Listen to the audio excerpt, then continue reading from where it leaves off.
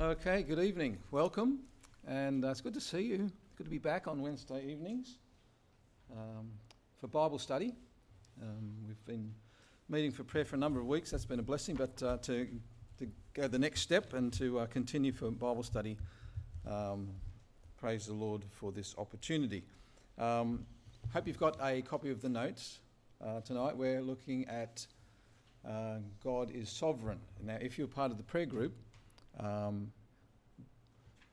we did have there that we're on the prayer sheet that what our study would be on tonight. Okay, I just heard you praying. Okay, it was supposed to be on the fact that God is immutable. Okay, and the topic of God is sovereign is going to be next week. But I felt that it was I felt constrained to just change that because I'm very mutable, okay?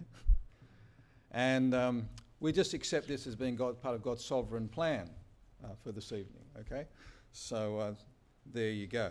Now, 1 Chronicles 29 is a scripture that we're going to end up at, and so it would be good to have that open and ready to go. Plenty of other scriptures that we'll be referring to. Some have been recorded on the notes for you. Others, they're just the references given so that you can write them in yourself. Probably not now, but if you can go back and just complete the study that way. So let's pray and commit our time to the Lord in Bible study tonight. Let's pray. Heavenly Father, thank you that we can come to you and address you in that way. And Lord, thank you that that approach to you really does open the way of many blessings for us. We know that you love to give good gifts to your children when they ask you for things. And so we thank you that we've been able to pray in the prayer time together. And now as we come to the Word, we pray that you would be pleased to lead us and guide us. Please teach us your ways. Teach us the kind of God that you are. Lord, help us to grow in our knowledge and our understanding of our great God. And Lord, we know that the benefits and the blessings of that will be immense in our lives, Lord, each day. And throughout all eternity, we will enjoy the great God that you are, forever praising you for all your wonderful works. Please bless our time together in the Word tonight for Jesus' sake. Amen. Now, by way of review, so far in this series on the attributes of God, we've seen that God is incomprehensible yet knowable. He is eternal. He is self-existent and self-sufficient. He's omnipresent, omni being the Latin word for all, so God is all-present, or he's the God of infinite place. He is omniscient. He's the God of infinite knowledge. He is omnipotent, the God of infinite power, which is closely related to our focus this evening, which is God is sovereign. God is sovereign. Now, what does that mean? Well, the word sovereign comes from the Latin word meaning above, or supreme, or chief. Now, if you look at the word sovereign, you can see the word reign in there, which is what a king does. That is the one who has supreme authority, the one who is the supreme ruler. In other words, the sovereignty of God means that he is the God of infinite rule. He rules and reigns over all things, all elements, all beings, all places, all elements, all events, all circumstances, all time. In your notes, he is infinitely elevated above the highest creature. He is the Most High, Lord of heaven and earth, subject to none, influenced by none, absolutely independent. He does as he pleases, only as he pleases, always as he pleases. None can thwart him, none can hinder him. Isaiah 46:10 says, the Lord says, "My counsel shall stand, and I will do all my pleasure." God's sovereignty means that God is God in fact as well as in name.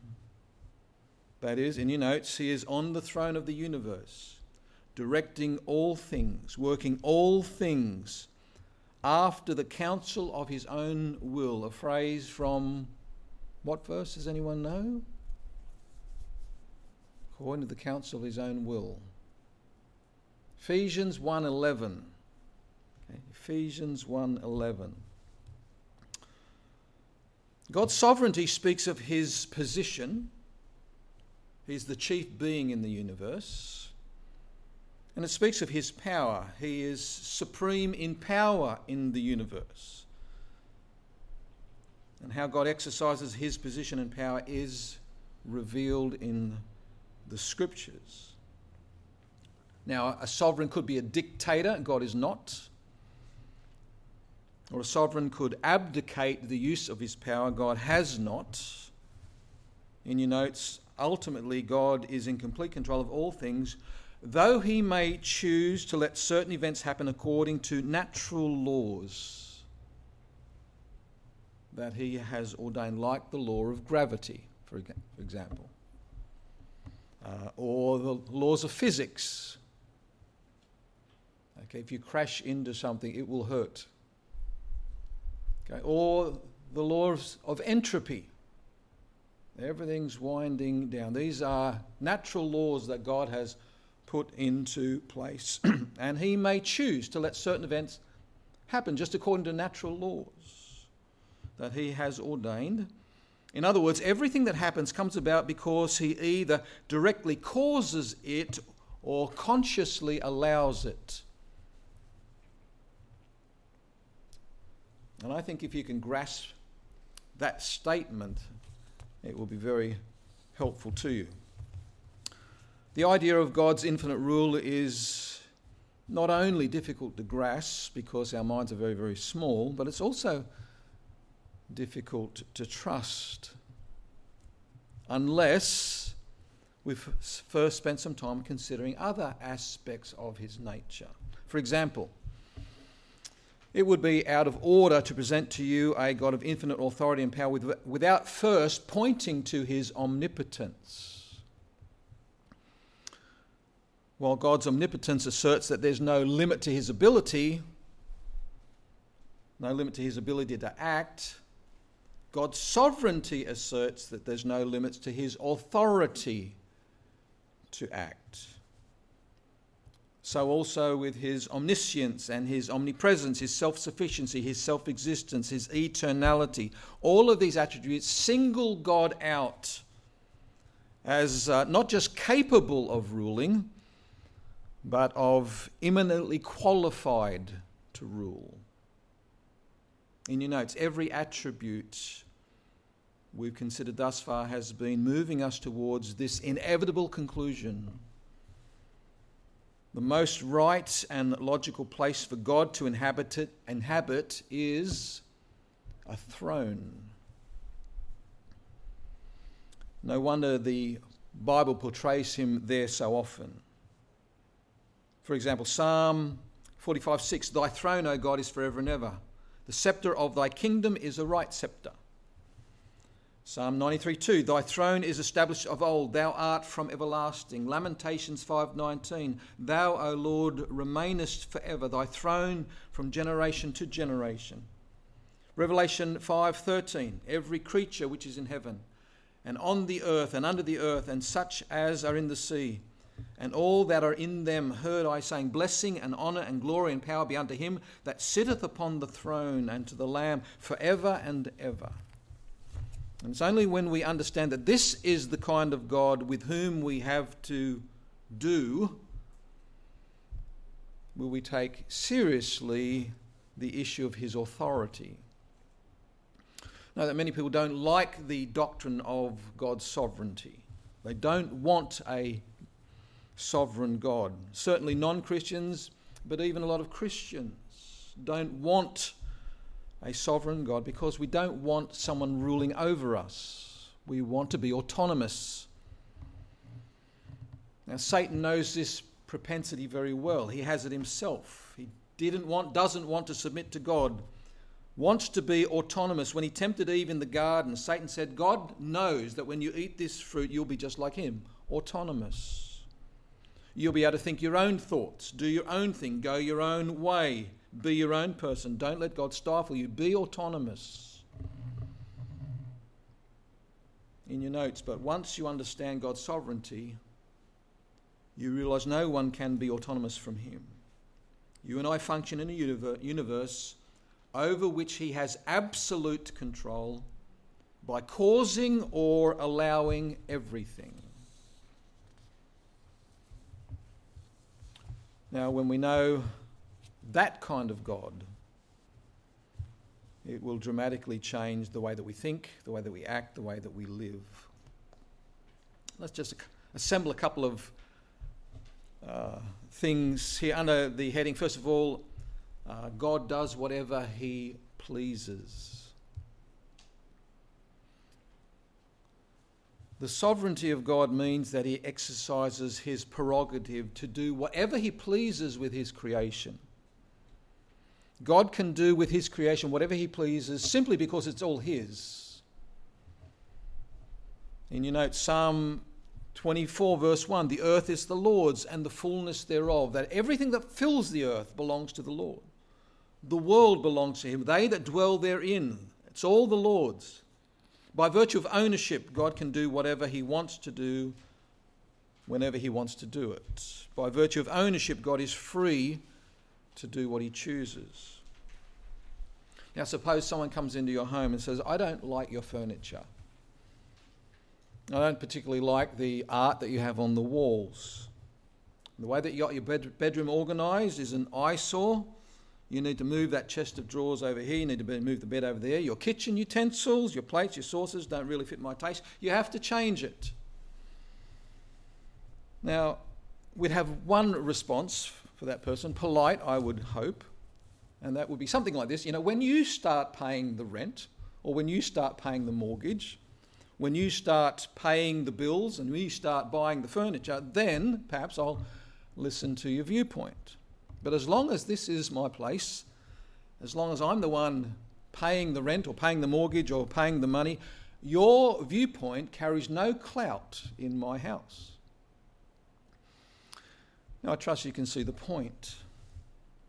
When you start making universes and creating planets and giving life and taking care of everything, perhaps then you can start dictating how God ought to run the universe. But until and unless you get that kind of divine clout, you cannot take upon yourself any divine prerogatives. In your notes, the prerogative always belongs to God, never to us, and he does whatever he chooses. Now, let me show you that this is not just a fleeting thought in the Bible, it's an overwhelming doctrine. Job says, Job 23 verse 13, that God is in one mind, and who can turn him? And what his soul desireth, even that he doeth. Job 42:2 puts it this way, I know that thou canst do everything, and that no thought can be withholden from thee. You can't overrule God, you can't escape him, even in your thoughts. According to Psalm 115 verse 3, our God is in the heavens, he hath done whatsoever he hath pleased. Psalm 135 verse 6 tells us whatsoever the Lord pleased, that he did in the heaven and in earth and in the seas and in all deep places. On this matter, the New Testament is not silent either. Paul says, Ephesians 1:11, that God worketh all things after the counsel of his own will. And Romans 11:36 testifies, for of him and through him and to him are all things, to whom be glory forever and ever. Amen. Not even evil and unrighteousness can escape the all-controlling hand of God. I love Revelation 19 verse 6, which says, Alleluia. The Lord God omnipotent reigneth. God reigns. He rules even when it looks like he's not ruling, he's ruling. Even when chaos appears, he's ruling over the chaos. Even when things are falling apart, he's ruling the falling apart of those things. Our God is sovereign. That means he decides. And that means there's no such thing as luck. There is no such thing as luck. I suppose the word should exist in the dictionary as the imaginary thing that it is, but it ought to be expunged from at least serious usage. You're never lucky or unlucky. In your notes, under God, no chance happenings occur. Anything that happens to you, good or bad, must pass through his fingers first. There are no accidents with God. I like the story of the cowboy who applied for health insurance. The agent routinely asked him, "Have you had any accidents?" The cowboy replied, "Well, I've not had any accidents. I was bitten by a rattlesnake once, and a horse did kick me in the ribs, laid me up for a while, but I haven't had any accidents." The agent says, "Well, wait a minute, I'm confused. Rattlesnake bit you, horse kicked you, weren't those accidents?" He says, "No, they did those things on purpose." And the cowboy had the right kind of idea. Things just don't happen. Everything that occurs under the hand of a sovereign God. Just think about Job's sufferings.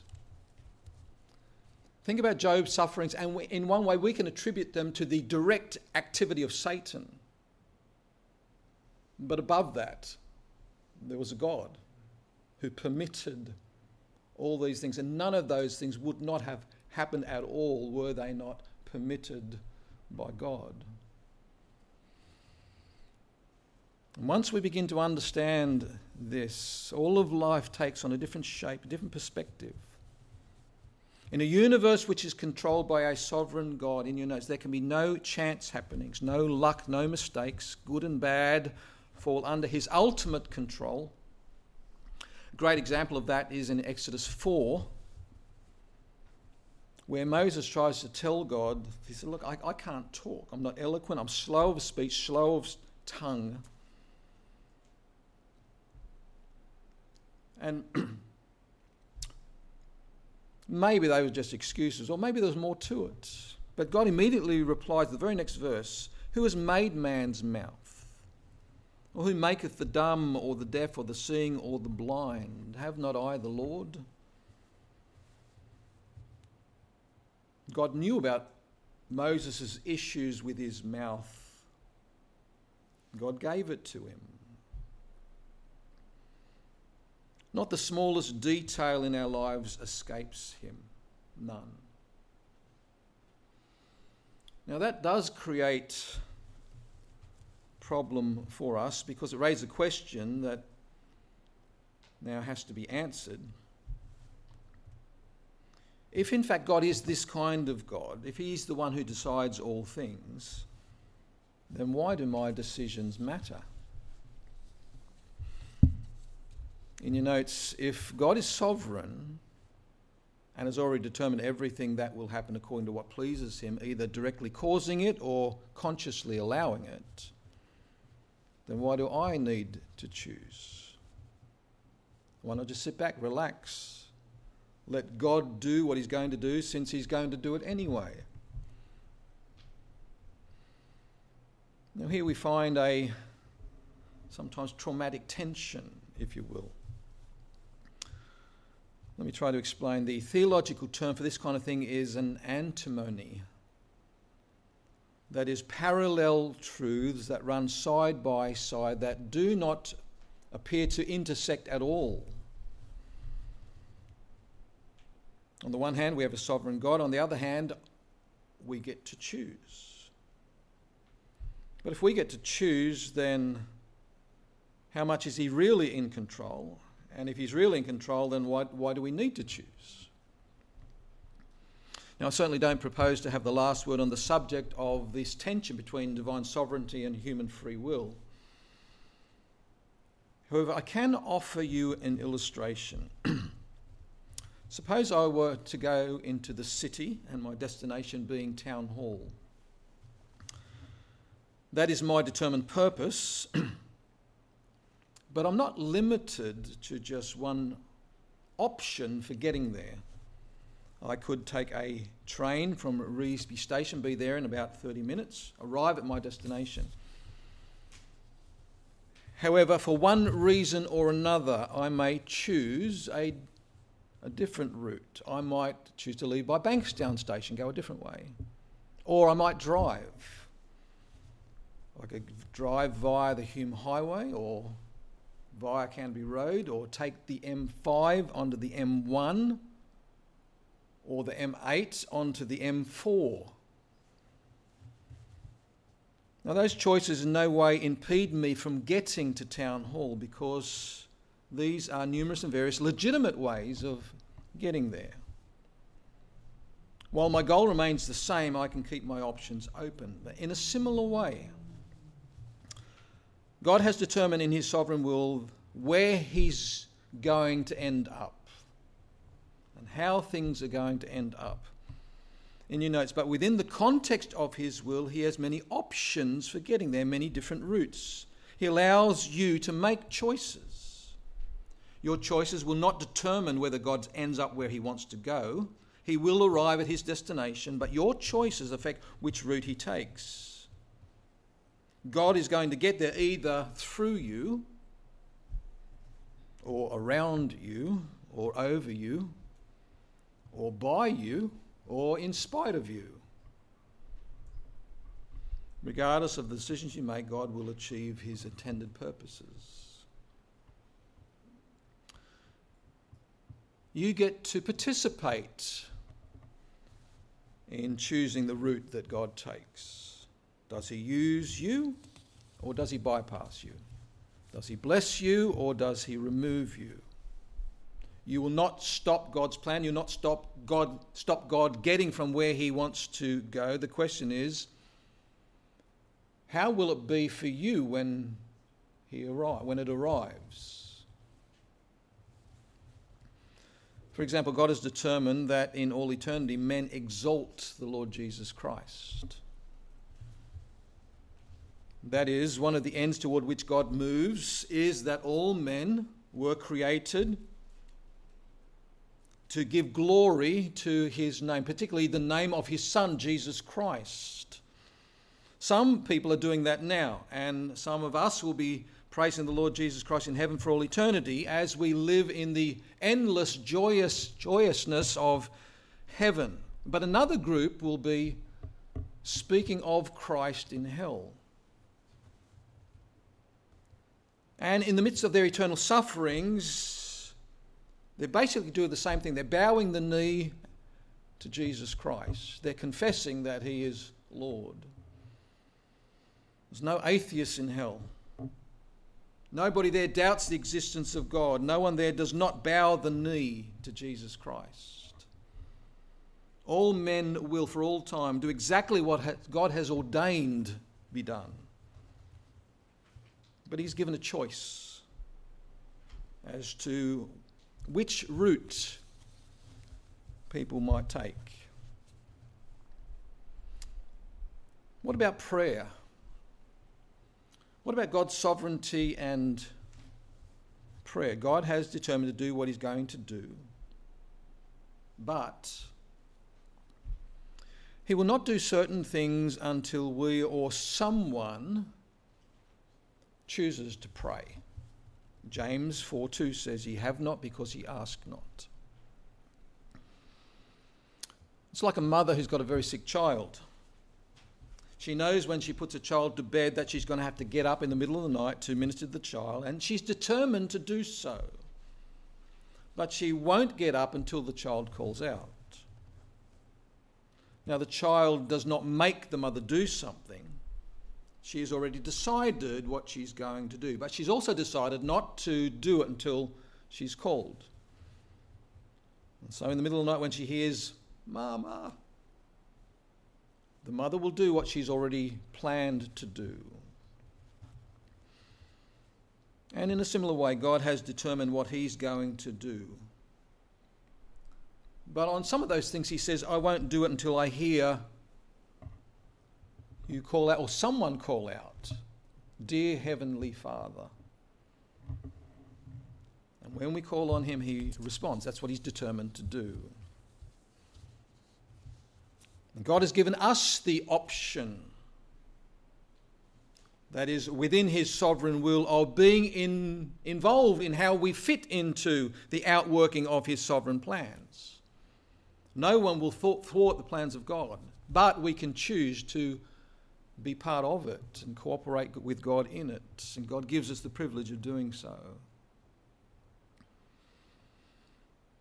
Let's think for a moment about God's sovereignty and our sin. Any serious thinking about the sovereignty of God, about he being the supreme ruler over all things in the universe, gives rise to the question of, in your notes, the origin, that's the word that's missing there, the origin of evil. Since God is sovereign, why did he allow the existence and the proliferation of evil? Especially in light of several things that we know about God. For example, from Romans 1:18, we know that God hates sin. His wrath is revealed from heaven against it. From Isaiah 6:3, we know that God is completely holy.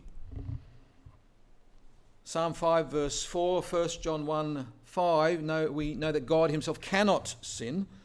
Furthermore, James 1:13, he cannot tempt others to sin.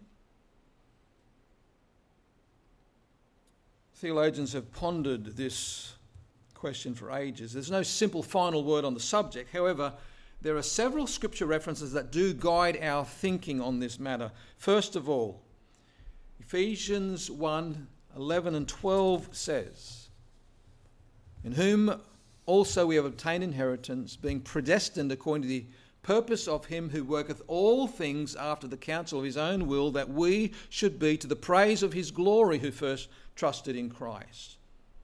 God has purposed to work all things, including us, to the praise of his glory. Everything exists for that purpose. To the praise of his glory. In other words, since God does everything for his highest glory, therefore we must naturally conclude that ultimately God will get more glory with the existence of sin than without it. Now that makes sense, because some of God's attributes whereby he is seen by us to be so glorious, some of his attributes are most clearly demonstrated against the backdrop of sin. For example, the greatness of his love. The greatness of his love is shown most clearly in contrast to our sinfulness. The sinfulness of man whereby he would crucify the Son of God. That kind of sinfulness just magnifies the love of God, serves to magnify the love of God. God's holiness and wrath,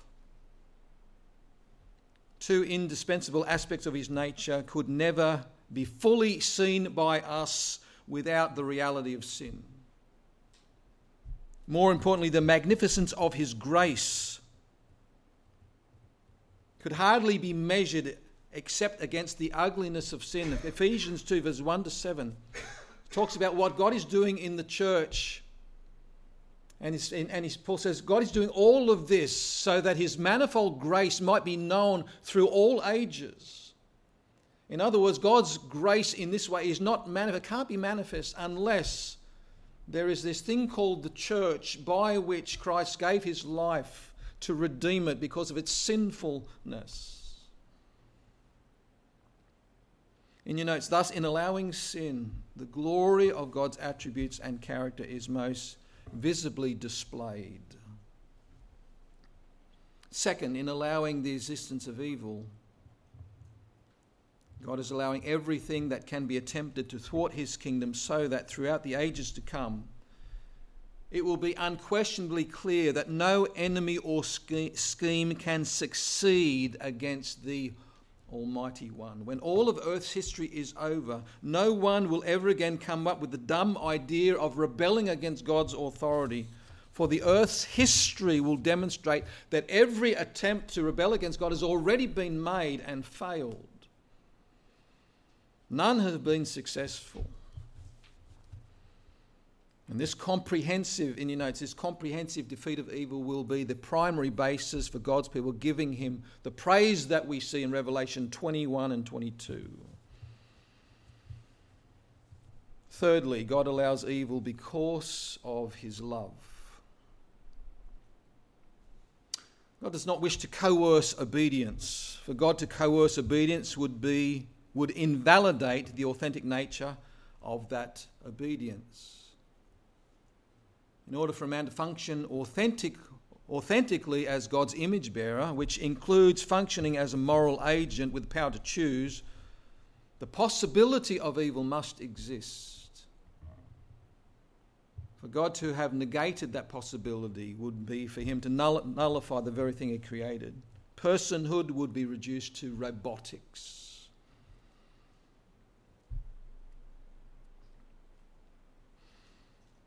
We must therefore conclude that God neither causes sin, incites it, authorises it, or approves of it. However, he does permit it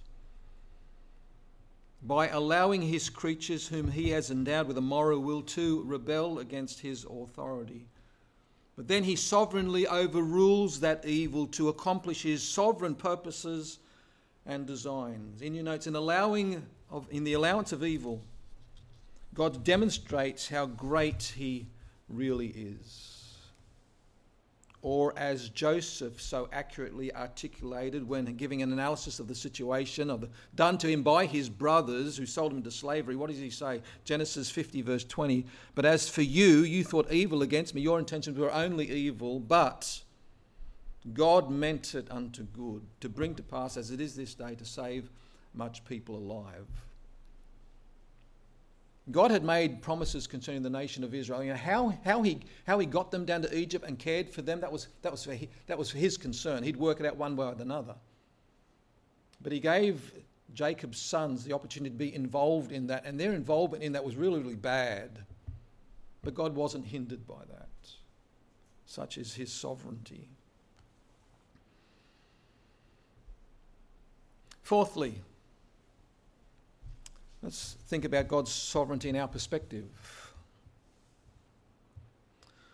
The sovereignty of God provides the Christian with a proper perspective in which to view all of life. And if we can get the sovereignty of God straight, then our life in Christ begins to take shape. Strength. God sovereignly gives strength to us in the midst of our weakness. There is, of course, the weakness that comes quite naturally through aging and through diminishing capacity. However, there is also the weakness that's very evident when we see ourselves pitted against the devil, the pressure of the world and the power of the flesh.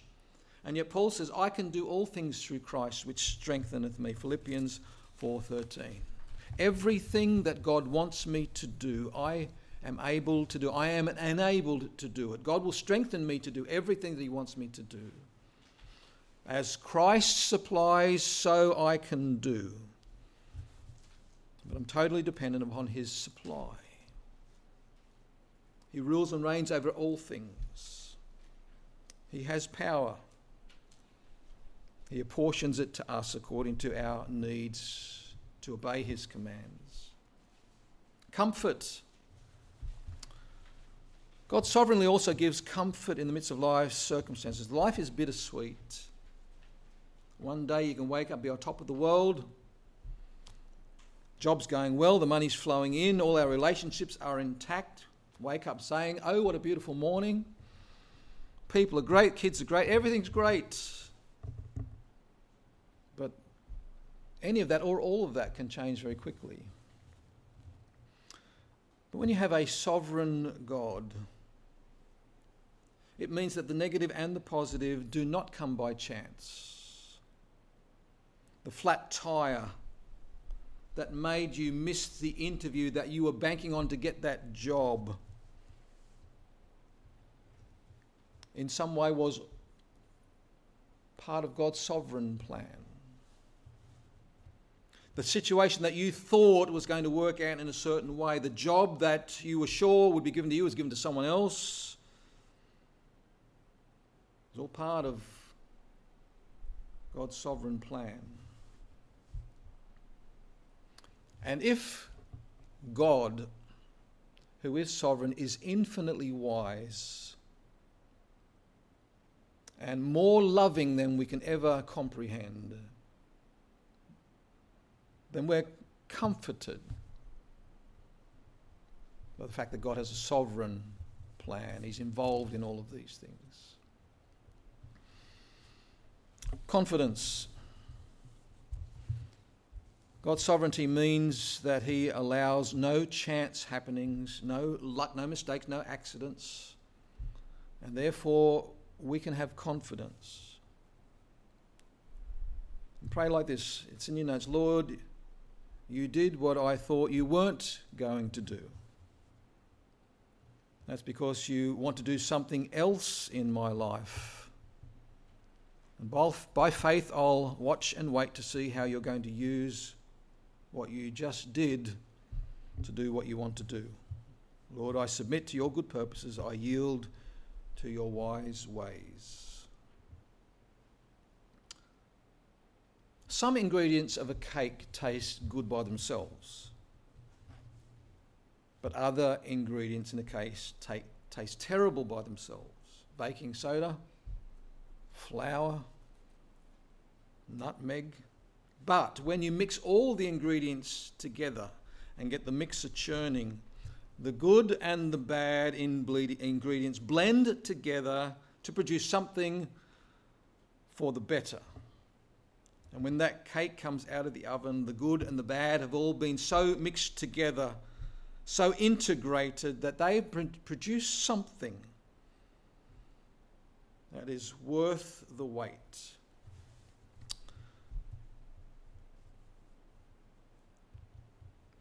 And if you can talk in terms of parables, God is baking a cake in our lives. He's taking the good and the bad and mixing them together through the Holy Spirit so that when he's finished with it, through the various trials that he brings you through, you will come forth as something very pleasing, very satisfying, both to you and to him. And this is the assurance. This is the confidence that Romans 8:28 gives us.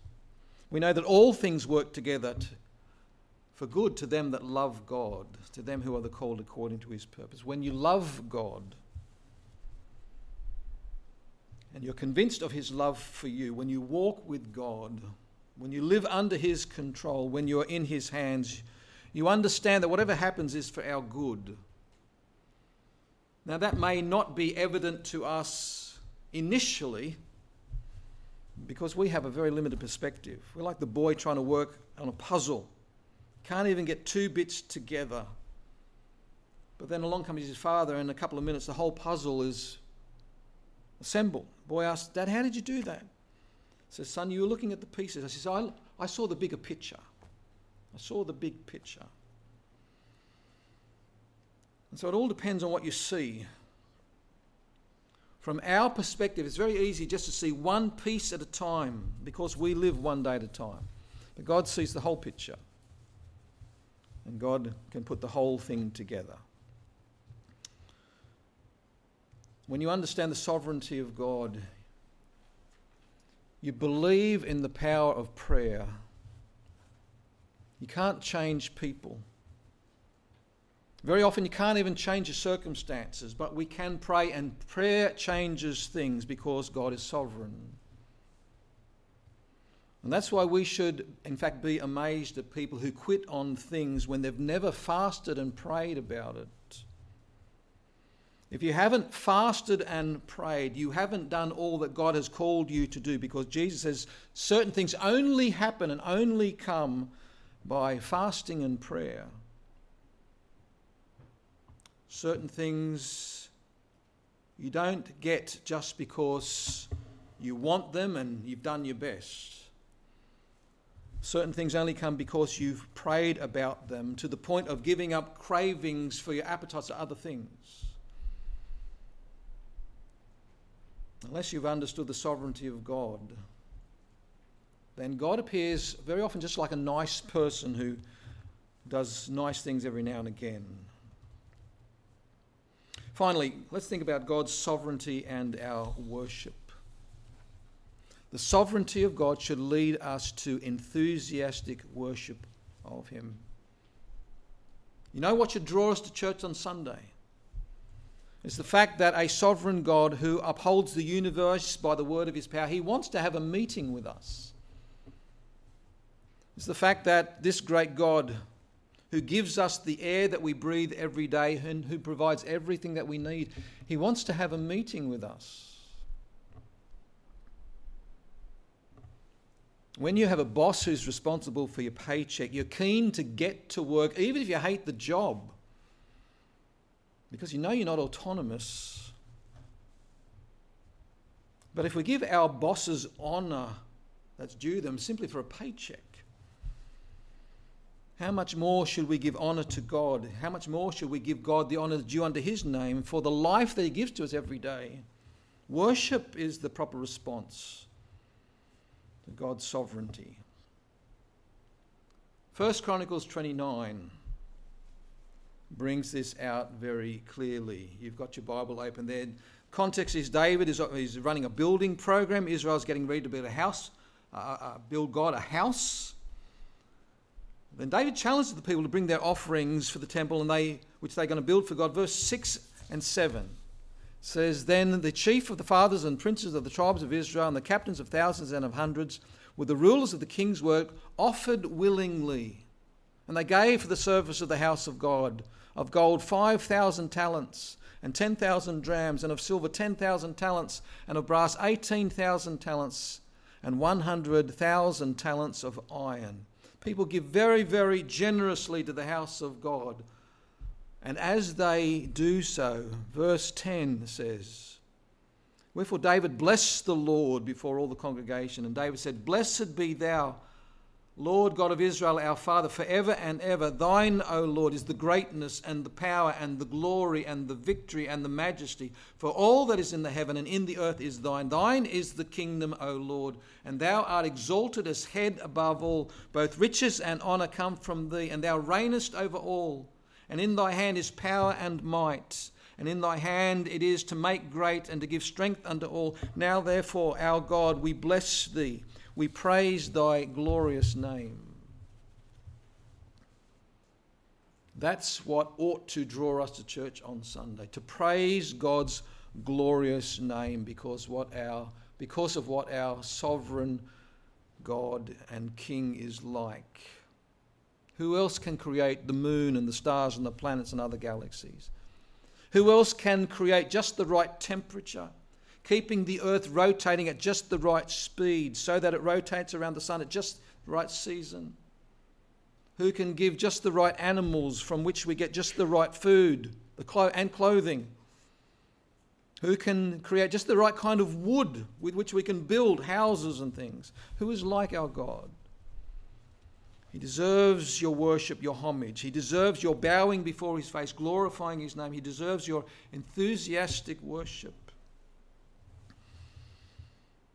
If you get your groceries delivered or packages delivered and the delivery driver doesn't show up, goes home instead and keeps the goods to himself,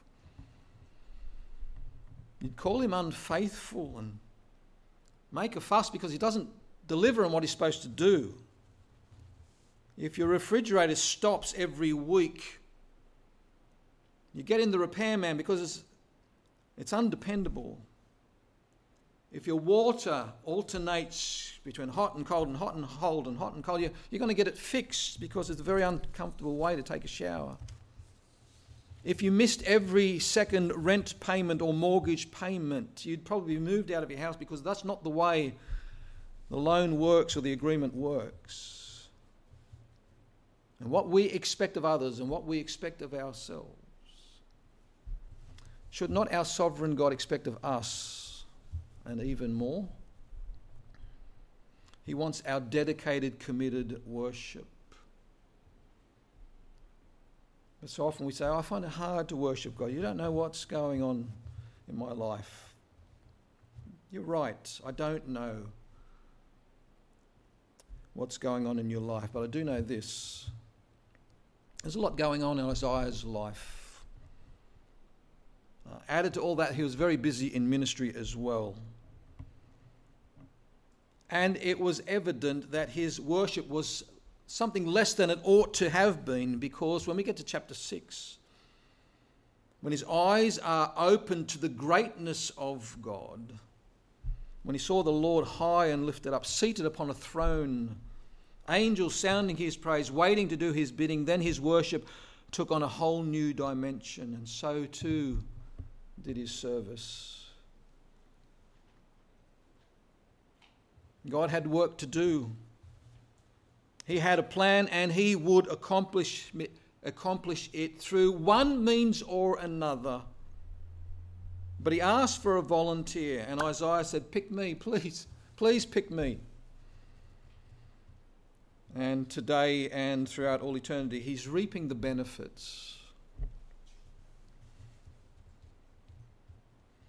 Psalm 115 verse 3 says, but our God is in the heavens. He hath done whatsoever he hath pleased. And all that he pleases is for our good. Amen. Let's pray. Heavenly Father, we thank you for the fact that you are so far above us. And yet, Lord, you have come down to us in such a wonderful way. High and lifted up, so far beyond us, but willing to come to us, to speak to us, to reveal yourself to us, to make yourself known to us. Incomprehensible yet knowable. And we thank you, Lord, that tonight we've learned some things about your sovereignty, the fact that you rule and reign over all things. Lord, this is a comfort to us. This is an encouragement to us.